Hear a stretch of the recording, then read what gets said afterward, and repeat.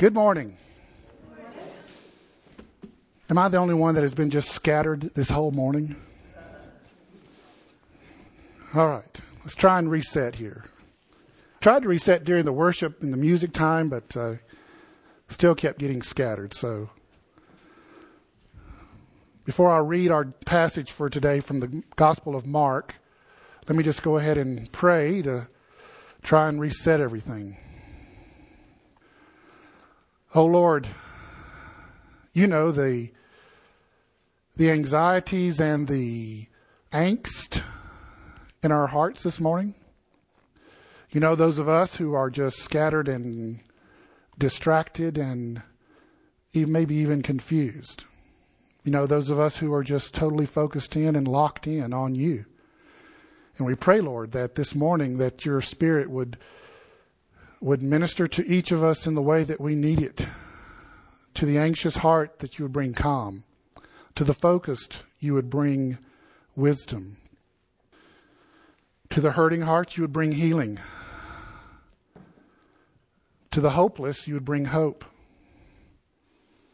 But above all, Father, we pray that you would glorify your name during this hour and during this time of looking into your word, because healing, hope, focus, glory, all comes from glorifying you and seeing you as you really are.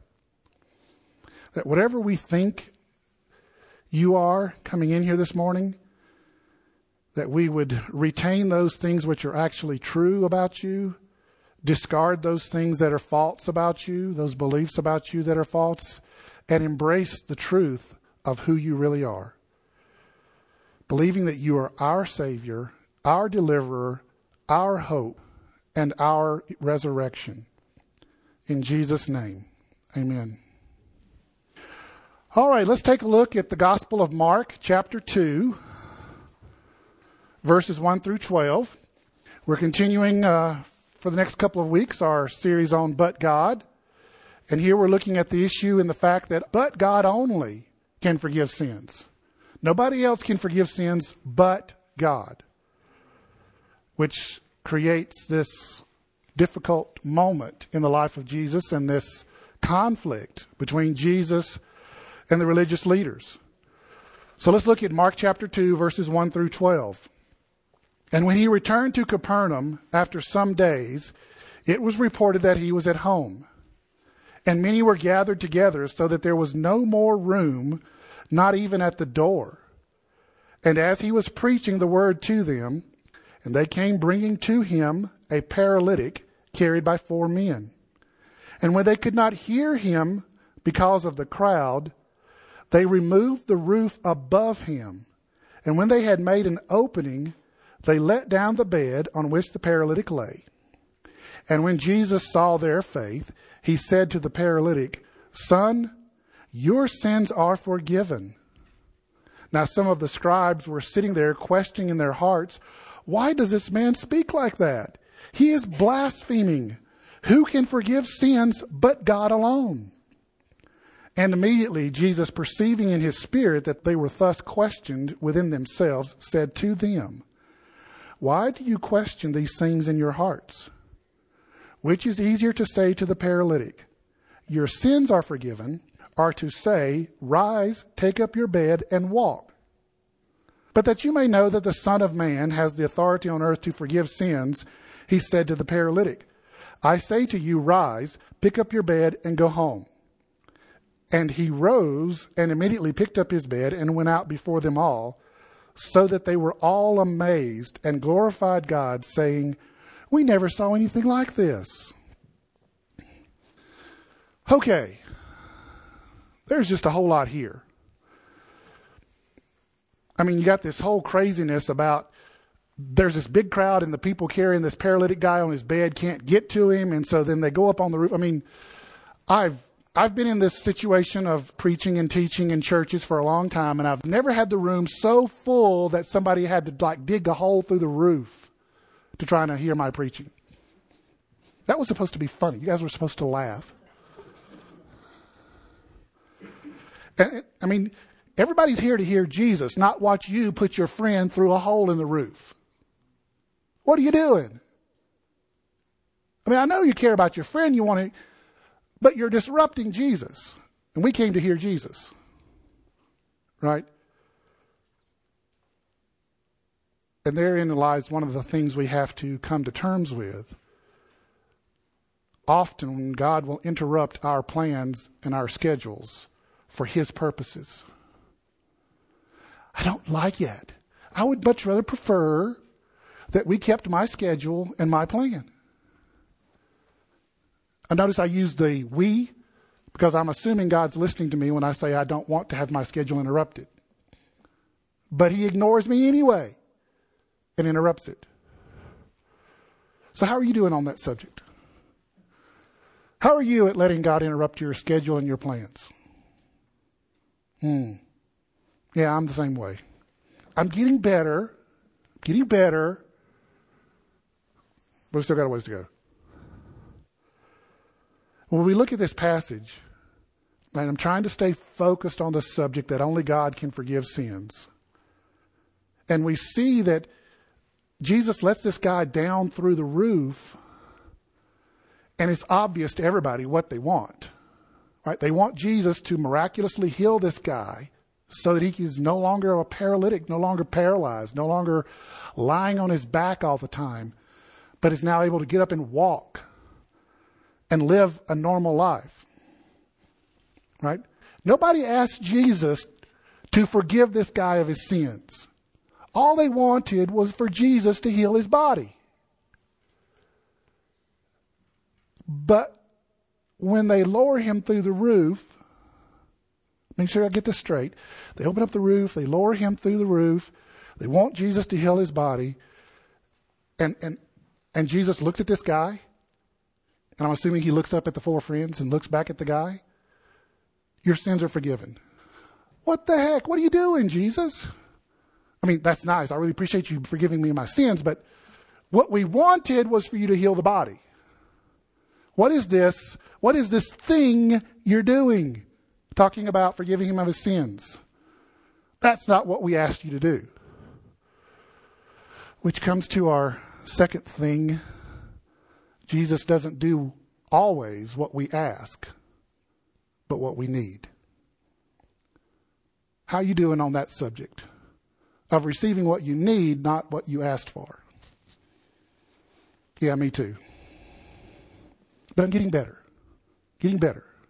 Still got a ways to go. And so Jesus says your sins are forgiven. And lo and behold, can you believe it? Jesus says something really significant, and there's a bunch of Sadducees and Pharisees and scribes and people of the Jewish law standing there. Who would have thunk that would happen? And then, right, I mean, when we read the Gospels, Jesus is all over these guys because they get it wrong so often. But this time they actually get it right. I mean, they actually got it right. What is he saying? God is the only one that can forgive sins. Not some carpenter from Nazareth. What is he doing? And they got it right because that is exactly what God has said before Jesus comes along. That only he can forgive sins. Let's look, just hang your place. Don't bother going there because I'm just going to read it to you. Isaiah 43, verse 25. I am he who blots out your transgressions for my own sake, and I will not remember your sins. Now, by the way, here's some bonus material this morning. Not even really part of the sermon. You see that phrase that starts out verse 25? I am he, right? There's a few places in the Old Testament where God starts talking and he says, I, even I, or in this case, I am he. Whenever he repeats his introduction, I, even I, he really means business. I mean, this is one of those, you know how when you're really in trouble, how do you know that you're really, really in trouble with your mom? When she uses your full name, right? This is God using your full name. I, even I am he. You better, Ooh, I better pay attention now. Yes, that's right. You better pay attention now. When you see that in your Bible, you better pay attention because he means business now. Before it was fun and patience and kindness and gentleness and mercy. But we're not playing games no more, brothers and sisters. So I am he. He really means business now, and the one who blots out your transgressions for my own sake. And I will not remember your sins. Only God can forgive sins. Right? And here's the other problem with Jesus saying this. Right? No other prophet forgave sins when they healed somebody miraculously. Elisha had multiple healings, but he never connected forgiveness of sins. Elijah had a couple of miraculous healings and never connected it to forgiving of sins. Isaiah had a miraculous healing, but didn't connect it to forgiving sins. He did connect it to, turn away and repent, but he didn't connect it to forgiving your sins. Even when they raised someone from the dead like Elisha and Elijah did, it wasn't connected to being forgiven of your sins. Nobody's done this before. And here's Jesus saying, I'm going to forgive your sins and I'm going to miraculously heal you. What? What the heck is Jesus doing? Did he have to say, your sins are forgiven? Did he have to say that? No. I mean, you can imagine some of the disciples, probably Peter, standing there on the side, knowing the scribes and the Pharisees and the Sadducees and all those guys were there. Like, oh, you see him doing the face plant. Oh, why did he say that? Did he have to say that? No. He could have just simply said, rise and walk. That's all he had to say. He didn't have to say your sins are forgiven. Yes, he could have just said those words, which immediately raises the questions, well, why didn't he? Why did he go to all this consternation creating, trouble making, to use the phrase, your sins are forgiven? Why didn't he just say, rise and walk? Because he wanted to tell the crowd he was not just a prophet or a teacher. What had everybody been saying ever since he showed up on the shores of the Sea of Galilee and the Jordan River? Oh, this is a great prophet. He's a great teacher. He's a great prophet. He's a great teacher. He can do miraculous healings.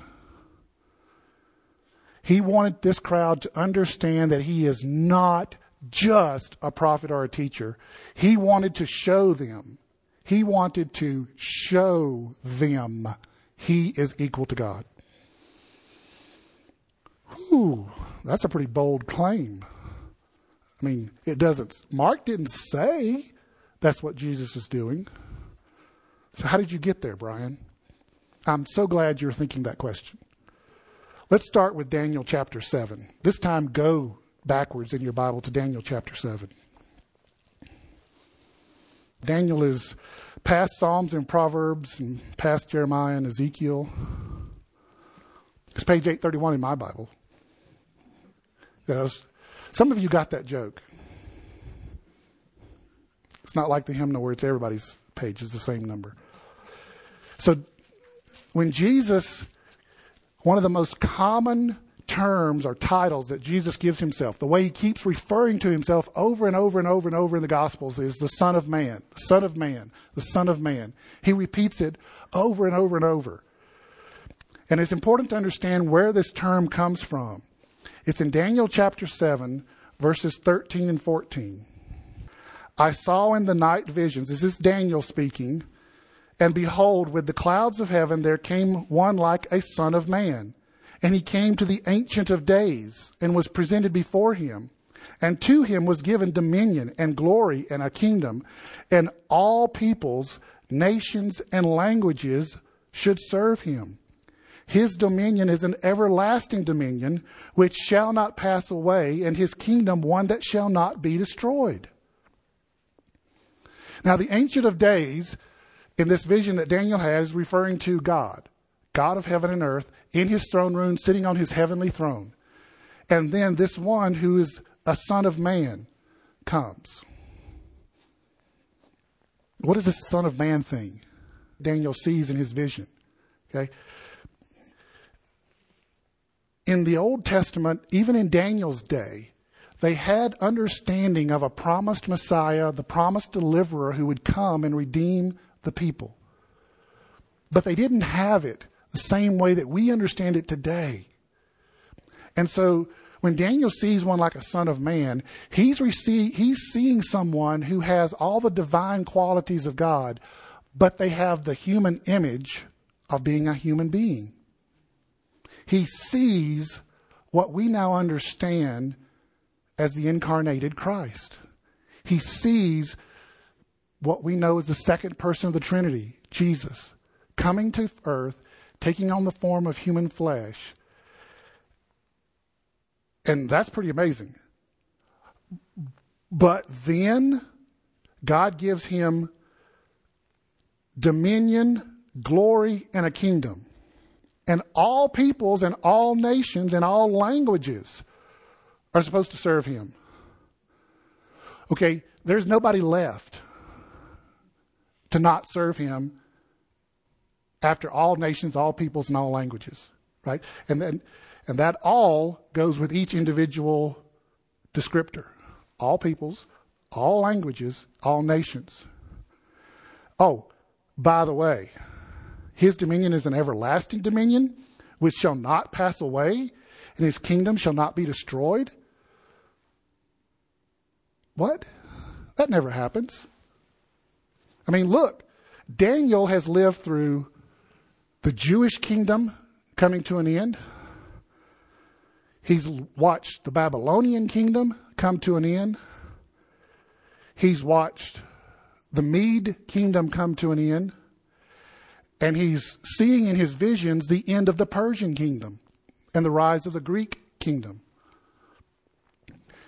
I mean, look, kingdoms rise and fall every stinking day. And you're telling me that this Son of Man's kingdom is never going to end? Well, that just means the Son of Man is God. That's the only way this works. I mean, look, I'm sorry if you don't like that. I'm sorry. There's just no other way for this to work except for this Son of Man to be God. That's the only way you can have enough power, you can have enough strength, you can have enough of everything to have a kingdom that is an everlasting kingdom that never, ever, ever passes away. And this is the title that Jesus has used for himself. This Son of Man from Daniel chapter 7. I mean, no wonder the Pharisees and the Sadducees were so ticked off at him all the time. He's claiming to be God. And he is this great ruler who is given authority over all peoples and all things. But there's a problem here. Have you noticed that? Have you caught on to this problem yet? The Jesus we see in the Gospels doesn't exactly match this Son of Man. I mean, he's a carpenter. He's not born in the royal family. He's not sitting on a throne somewhere with a golden crown on his head. I mean, he's in Capernaum. I mean, he's Capernaum? Are you kidding me? You're a king and your throne room is Capernaum. And your court is made up of a bunch of fishermen. Are you kidding me? Right. And Capernaum, how do I say this? I'm trying to think of a place we've all been. There is no place we've all been that matches how small Capernaum is. No, Elizabeth's even bigger than Capernaum. You could almost fit the entire population of Capernaum in this room. And this is the capital city of your kingdom? Are you kidding me? You look nothing like this Son of Man in Daniel chapter 7. Nothing. Except for that one thing about the guy that was lowered through the roof and you said your sins are forgiven and then he gets up and walks away. Well, that kind of does sound like this Daniel chapter 7, Son of Man. He is making the case that even though he looks like a nobody, he is God. Emmanuel, God among his people.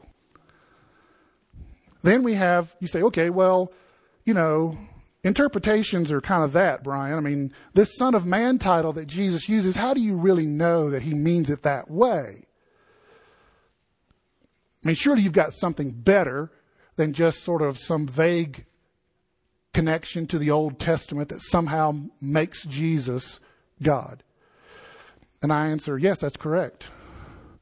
It's where he actually says to everybody around him, including the Pharisees, that he is equal to God.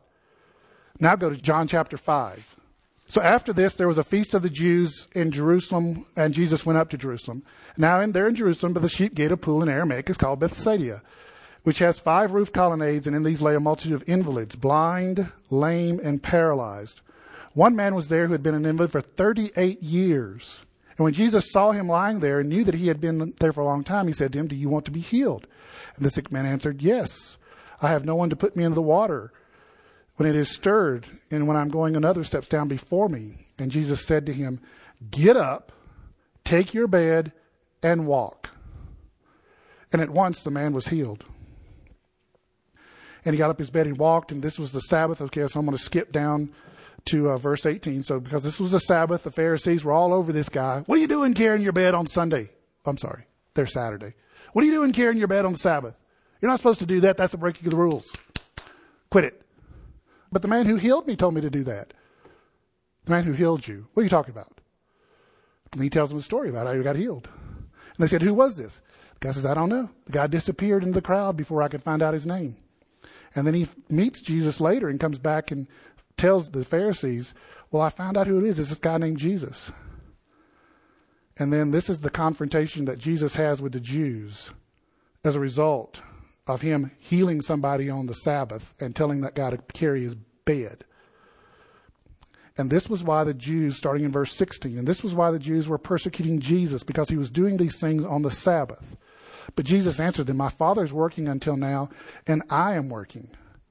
And this was why the Jews were seeking all the more to kill him, because not only was he breaking the Sabbath, but he even calling God his own Father, making himself equal with God. Okay, well, that's a little better, but you still didn't have Jesus actually saying the words, "I am equal to God." You're right. So now let's go to John chapter 10. We'll start in verse 29. "My Father who has given them to me is greater than all, and no one is able to snatch them out of the Father's hand."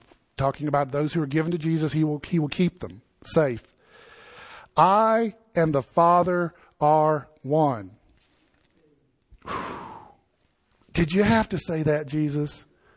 And I'm not exaggerating, because look at the next verse. "The Jews picked up stones again to stone him. And Jesus answered them, 'I have shown you many good works from the Father. For which of them are you going to stone me?'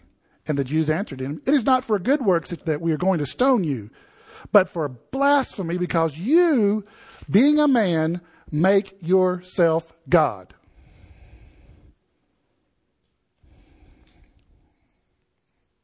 Ooh, that's a problem. "I and the Father are one." Okay, and Jesus answered him, so wait a minute, this is where you could have said, wait a minute, you misinterpret my words. Let me walk that back. But that's not what Jesus says. Jesus answered them, "Is it not written in your law, I said you are gods? If he called them gods to whom the word of God came, the scripture cannot be broken. Do you say of him who the Father consecrated and sent into the world, you are blaspheming because I said I am the Son of God? If I am doing the works of my Father, then do not believe me.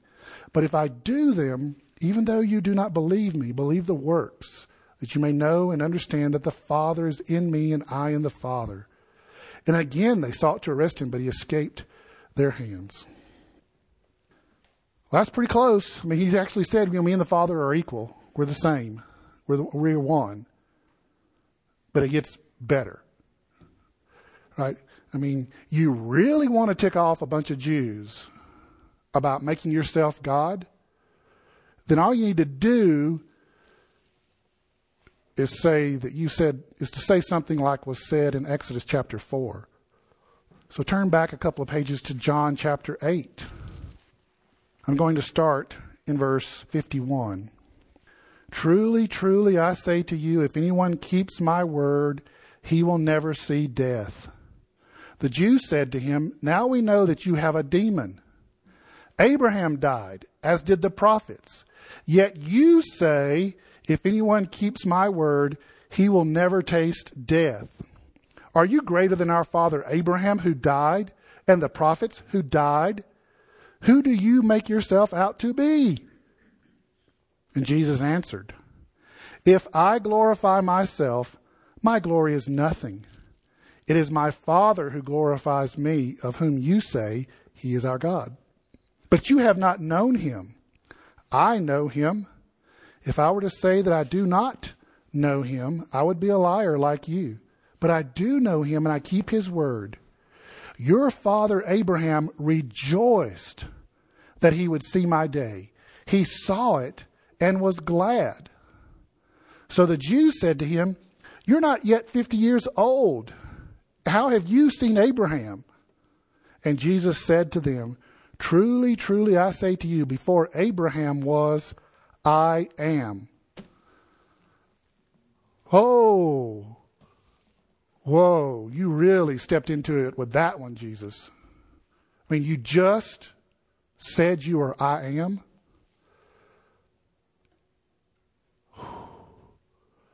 Peter just didn't do a face plant. He started thinking of an escape plan because he knew where this was going. I am, from Exodus chapter 4, the burning bush. Tell me your name, Moses asked. I am who I am. Tell my people I am has sent you. And you just said you are that I am that spoke to Moses? Listen, there is absolutely no doubt left.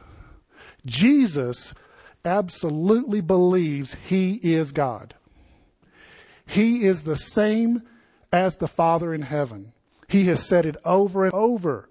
I and the Father are one, and now he even says I am. I am, I am.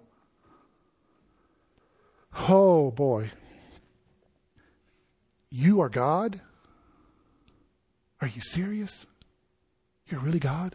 Come in human form? You really? That's really you? Yes. Wow.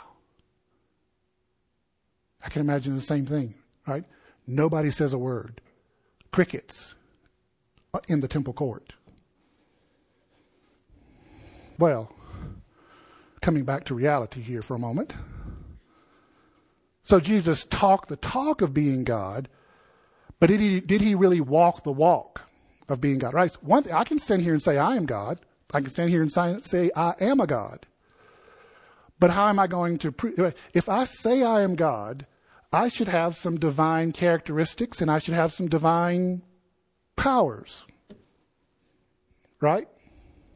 I mean, even in Greek mythology, if you had any elements of the God power in you, you had certain characteristics and power that would be on display through your actions in your life. So, do we have anything that shows Jesus actually acting like he's God instead of just talking about being God? We do. But before we go there, I want to show you something else. This time, I really do want you to go to the book of Isaiah. Isaiah chapter 35.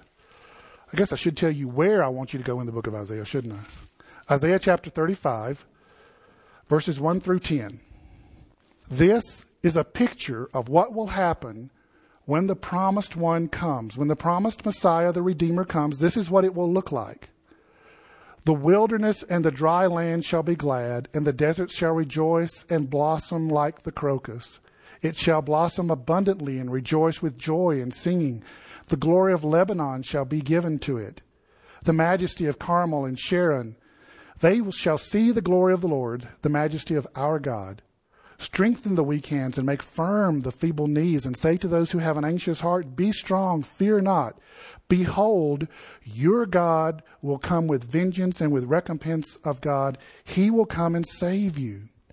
Then the eyes of the blind shall be opened, the ears of the deaf unstopped. Then shall the lame man leap like a deer, and the tongue of the mute sing for joy. For waters break forth in the wilderness, and streams in the desert, and burning sand shall become a pool, and the thirsty ground springs of water. The haunt of jackals where they lie down, the grass shall become reeds and rushes. And a highway shall be there, it shall be called the way of holiness. The unclean shall not pass over it. It shall belong to those who walk on the way. Even if they are fools, they shall not go astray. No lion shall be there, nor shall any ravenous beast come up on you. They shall not be found there, but the redeemed shall walk there. And the ransomed of the Lord shall return and come to Zion with singing, and everlasting joy shall be upon their heads. They shall obtain gladness and joy, and sorrow and sighing shall flee away. That's the promise of what happens when the promised one comes. God himself says these things will happen when the Messiah comes. This is what it looks like for God to walk on the earth. So, come back to the initial question. Is there anything Jesus has been doing or does that indicates he is really God? Well, here in chapter 2, he heals the paralytic. Wait, isn't that in here? Yeah, verse 6 of Isaiah chapter 34. The lame shall leap with joy. Chapter 4, he calms the storm. Wait, I've been around a lot of really powerful preachers, but I've never seen one of them stop a thunderstorm. Chapter 5, he heals the Gadarene demoniac, the woman with the lifelong bleeding disorder, and raises Jairus' daughter from the dead. All in chapter 5 of the Gospel of Mark. Chapter 6, he feeds the 5,000 and walks on the water.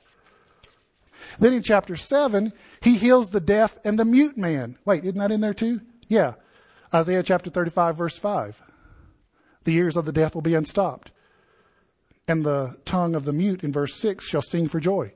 Chapter 8, he feeds the 4,000 and heals the blind man. Isaiah chapter 35, verse 5. Then in chapter 9, he heals the boy with the demonic spirit. Chapter 10, he heals blind Bartimaeus. Chapter 11, he withers the fig tree. And then in chapter 16, he raises from the dead.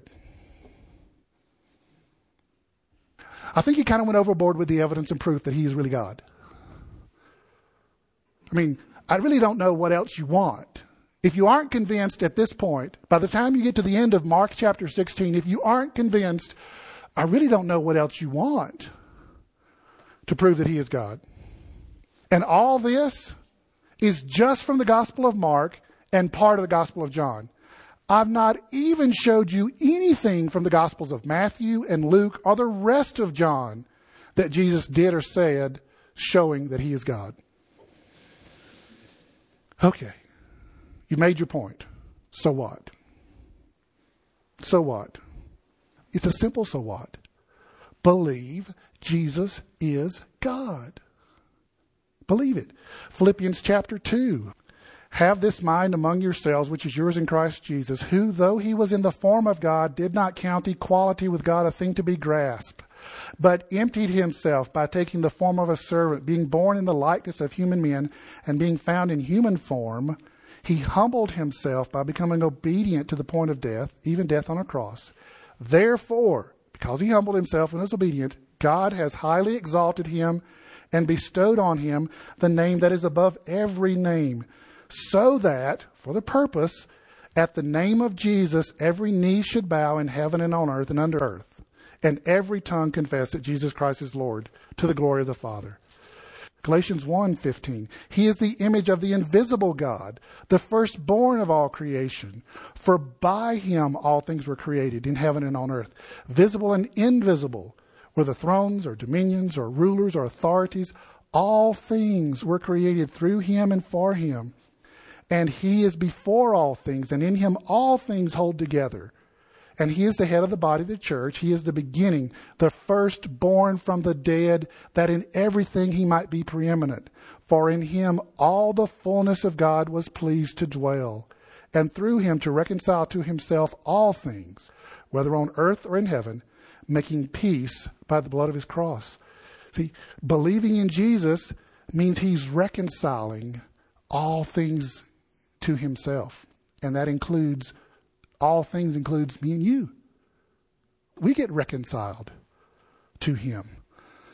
You say, well, okay, but do I really need to believe that Jesus is God? Yes, you do.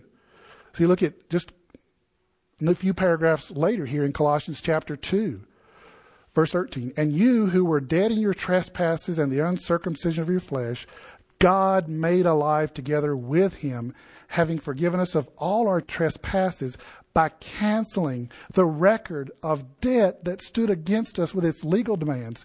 This he set aside, nailing it to the cross. You see, who can forgive sins? Nobody but God. The only way Jesus can forgive us of our sins is to be God himself. The only way his sacrifice can suffice as payment for our sins is as if he is God himself. So yes, we do believe that Jesus is God, because here's the equation. Believe Jesus is God equals forgiveness of sins. That's for all the math majors in the room, the math-oriented people. Here's the equation. Believe Jesus is God equals forgiveness of sins. You say, well, are you sure about that? I said, yeah, I'm very sure, because of Acts chapter 10. So Peter opened his mouth and said that I truly understand that God shows no partiality, but in every nation, anyone who fears him and does what is right and acceptable to him. Talking to a group of Gentiles like us. And then he gets towards the end of it here. I'll start in verse 40. But God raised him on the third day and made him to appear not to all people, but to us who had been chosen by God as witnesses, who ate and drank with him after he rose from the dead.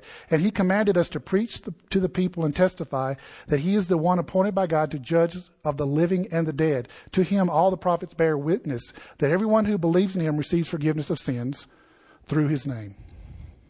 There you have it. Believing in Jesus equals the forgiveness of sins. Now, do you believe?